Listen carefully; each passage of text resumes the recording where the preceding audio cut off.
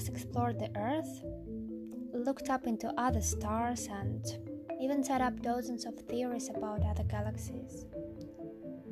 But little do we know what happens to our souls, if such exist, when we die, or before we come into this life. Different religions have given us thousands of ways to think about it, but what does your own unconscious tell you? Here is mine. In one of my dreams, I saw heaven. Well, let's call it heaven. I saw it as a huge nursery for little teeny tiny angels who are excitedly waiting for their time to be born. But nothing is that easy, as they depend on the choices of those alive, of their potential parents, both father and mother. So let's say one girl has 10 little angels in the sky looking after her. A girl grows up making certain decisions in her life, whether to attend a dance class or not, whether to stand up for a classmate who has been bullied, or even if she should sign up for the lecture from the other faculty. All those decisions will determine which of these angels will be born. Here he is, our little angel, but just not yet on Earth. Why? Why is that? Well, we looked at the timeline from one side only. It takes 2 people to bring a new soul to this world. We have our boy, on whom our angel is putting so much hope. The only thing he has to do is to successfully take an order from her in a restaurant when they are both 20. Wait a minute. What if the boy doesn't make necessary decisions that will lead them both to end up together? What if the boy decided to travel the world first and the girl falls in love with a boy assigned to another angel? Don't worry about that. All of them will be born sooner or later. After all the parents were once waiting to be born too.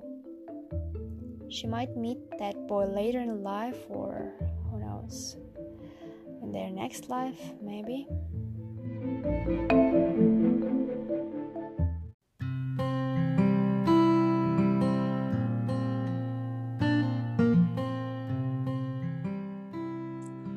Он спросил, что она будет пить. Выбор имел решающее значение. Он подумал, если закажет кофе без кофеина, я встану и уйду. На подобных свиданиях пить кофе без кофеина непозволительно. Этот напиток меньше всего располагает к общению. И чай не лучше. Не успели встретиться, а уже закутались в какой-то рыхлый кокон. Чувствуется, что воскресными вечерами они будут сидеть дома перед телевизором. Или еще того хуже. Ходить в гости к теще. Да, без сомнения, чай это что-то из сферы родителей жены. Тогда что? Алкоголь? Нет уж, рановато. Когда женщина вот так с порога начинает пить, это, наверное, страшно. Но даже стакан красного не прокатит. Франсуа терпеливо ждал, пока она выберет, что будет пить, продолжая анализировать влияние выбора напитка на первое впечатление от женщины. Что остается? Кока-кола и прочая газировка? Нет, невозможно. Уж очень неженственно. Еще и соломинку вздумает попросить. В конце концов он решил, что лучше всего сок. Да, сок это симпатично, располагает к общению и не слишком агрессивно. Чувствуется, что девушка ласковая и уравновешенная. А какой сок? Классики лучше избегать, яблочный или апельсиновый слишком банально. Чуть-чуть оригинальности, но без эксцентрики. Папайя или гуаява? Ужас. Нет, лучше всего выбрать что-то среднее, вроде абрикоса. Вот именно, абрикосовый сок в самую точку. Если она его выберет, я на ней женюсь, подумал Франсуа. Ровно в эту секунду Натали подняла голову от карты напитков, словно очнувшись от долгих раздумий. Тех же самых, что и незнакомец, сидевший напротив. Я возьму сок. Абрикосовый, наверное. Он воззрился на нее так, словно увидел параллельный мир.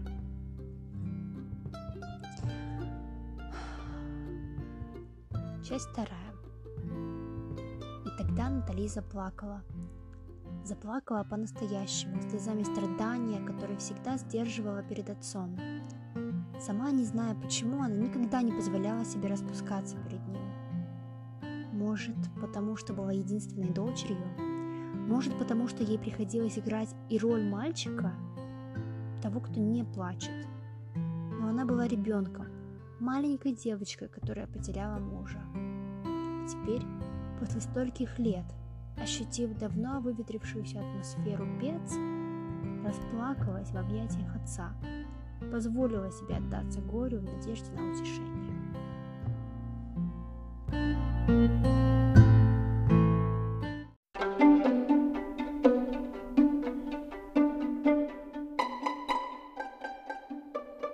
Статья из газеты «Метро», озаглавленная «Пресечена подпольная торговля моцареллой». За 2 последних дня в ходе операции по пресечению подпольной торговли моцареллой превосходного качества в Бондуфле, департаменте Сон, были арестованы 5 человек.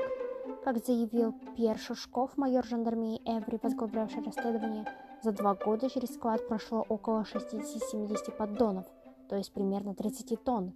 Сыр передавался по всему департаменту и даже в Вильжиифе, департамент Валь-де-Варне. Объемы торговли отнюдь не пустяковые, нанесенный ущерб оценивается в 280 тысяч евро. Расследование, начатое после жалобы, поданной компанией СТЭФ в июне 2008 года, позволило выявить канал распространения. В деле оказались замешаны, в частности, 2 управляющих пиццериями, одна из которых, расположенная в Палеза, служила перевалочным пунктом. Остается выяснить, кто руководил этой незаконной торговлей и куда шла выручка от проданной моцареллы. ВМ.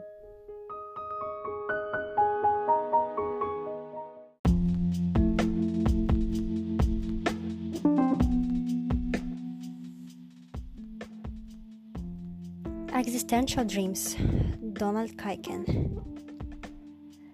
Systematic classificatory methods have repeatedly identified 3 types of impactful dreams: nightmares, transcendent dreams, and existential dreams. Of these, existential dreams distinctively involve sadness and despair, separation, loss, inhibition, fatigue, light dark contrasts, affective shifts, and intense affect during the dream ending. Existential dreams are distinguishable from other impactful dream types and from ordinary dreams, not by any signal feature, but rather by a coherent profile of features involving feelings and emotions, motives and goals, sensory phenomena, movement characteristics, and dream endings. Like nightmares and transcendent dreams, existential dreams include visual discontinuities. For example, explicit looking, sudden shifts in location, relatively intense affect, especially during dream endings, and compelling imagery that seems real to the dreamer even after awakening. However, despite such evidence of their shared intensity, their effects on waking thoughts and feelings differ. Existential dreams are distinctively followed by a shift towards self-perceptual depth. That is, after awakening, and often for hours, days, or weeks, existential dreamers report that their dream continues to influence their mood, make them sensitive to aspects of their lives they typically ignore, and make them feel like changing the way they live.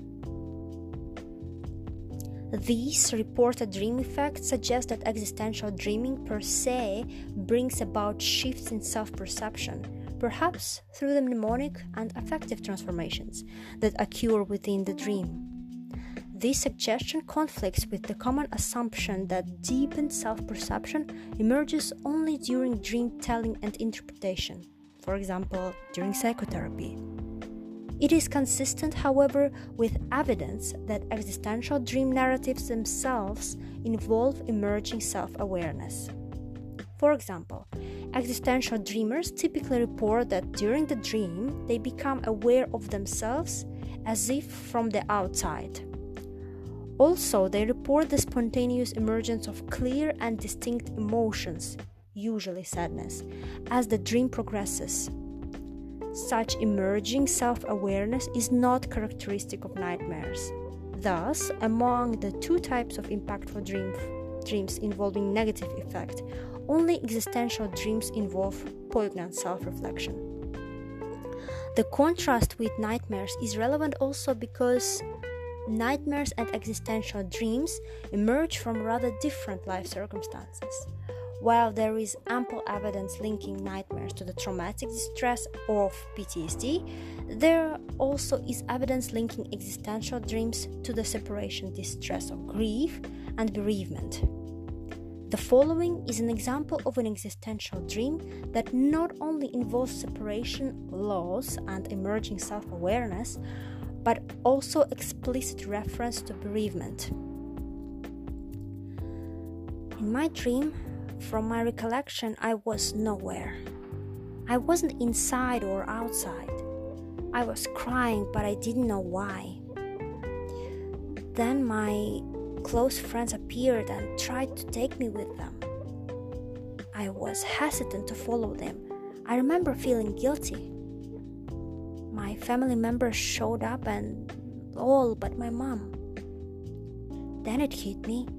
We were all upset because my mom had passed away. I don't know how or when, I just know I was feeling a lot of pain. Next thing I knew, people kept appearing and consoling me. I was then woken up because I was crying and I had a horrible feeling in my stomach. In this dream, guilty, unexplained sadness spontaneously becomes explicitly painful sadness as the dream reaches its conclusion. Following awakening, this dreamer's pain is realized as a previously unrecognized or only vaguely recognized personal truth. In general, then, existential dreams are both disquieting and constructive, which may explain dreamers' ambivalence about them. This very ambivalence contrasts with the more nearly univocal character of nightmare distress.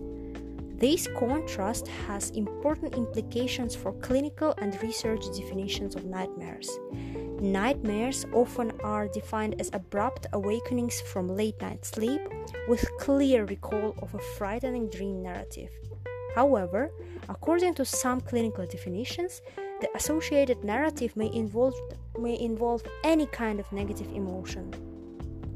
Broadening the definition of nightmares in this way may have unfortunate consequences, both clinically and in research, because nightmares and existential dreams appear to have different origins and different effects. Restricting the definition of nightmares to awakenings from late-night sleep with clear recall of a specifically frightening dream narrative would enable more precise location of that source of largely unmitigated dream distress.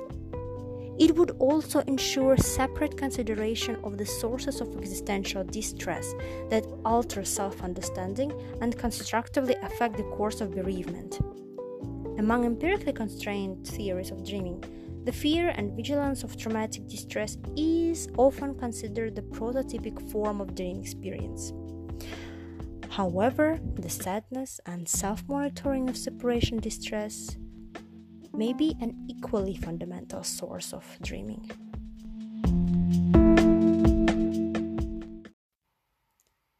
Digital identity. Let's talk about this new technology.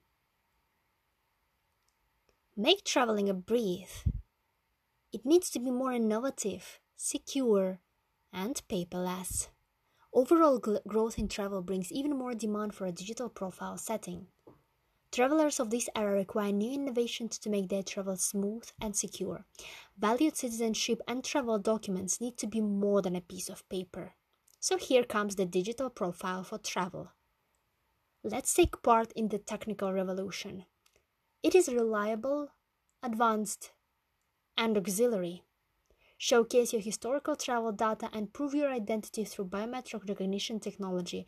Profile is accessible with bank verification. A digital profile does not replace the passport but enhances the security of your stay abroad. Problem solvers, well-grounded. Prove your identity without your physical passport. Family-friendly. Identify yourself and your children from the same profile. Up-to-date. Display your health records. Spontaneous trip with the family? Yes, it is totally possible. Book the journey online, check in, and go directly to the airport. The digital profile contains all the information, which will make the journey more convenient. Thanks to the information provided on the QR code, they are able to pass through security and reach the gate without any problems. Working abroad, applying for the resident card online, identifying yourself through your digital profile. No need to go back to your home country. You will get your resident card with the help of digital profile. Cross-border trade. Mutual recognition of digital identities between countries can make cross-border trade smoothly, accelerate trade in digital services, products, and expand markets. Create DI profile. Book through airline website. Control data share. Border authorities access data and control traveler risk. Check in and show QR code for identity proof, biometric info access, and voila, validate identity and exit immigration. Digital identity. Prepared by Safia Sibel, Aloha Bijanova, Anta Yawa, Shamshat Akhtar, and Safia Nyberg. Happy, easy, and safe travels.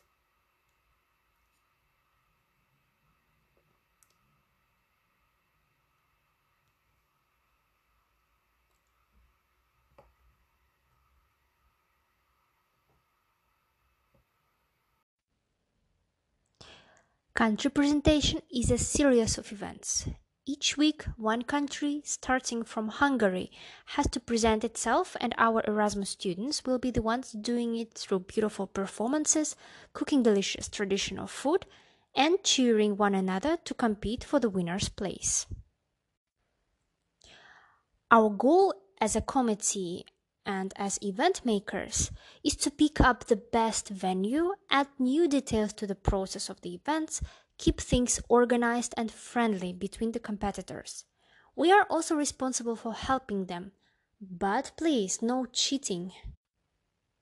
For that exact reason, Country Presentation Committee is hiring members to help. And as for the Erasmus participants, we have some basic rules for them as well. They are to arrive on time, respect the others, no eating before the end of presentations, and no going outside before the third presentation or the last presentation of the day.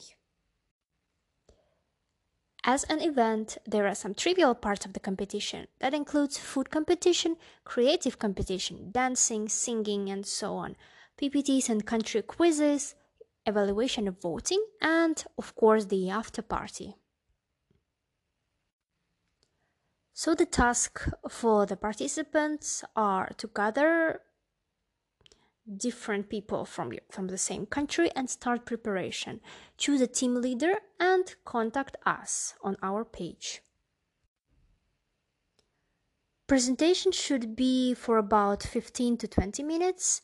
It should include your culture, that will help you to gain points, and of course it should be fun and entertaining.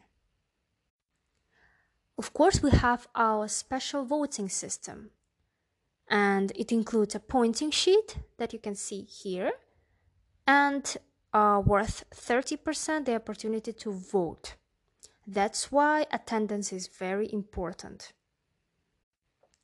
For more information, you can check out our country presentation page on Facebook, and if you have more questions, you can shoot me a message on Facebook. I will leave my account with my fellow colleagues of ESN page.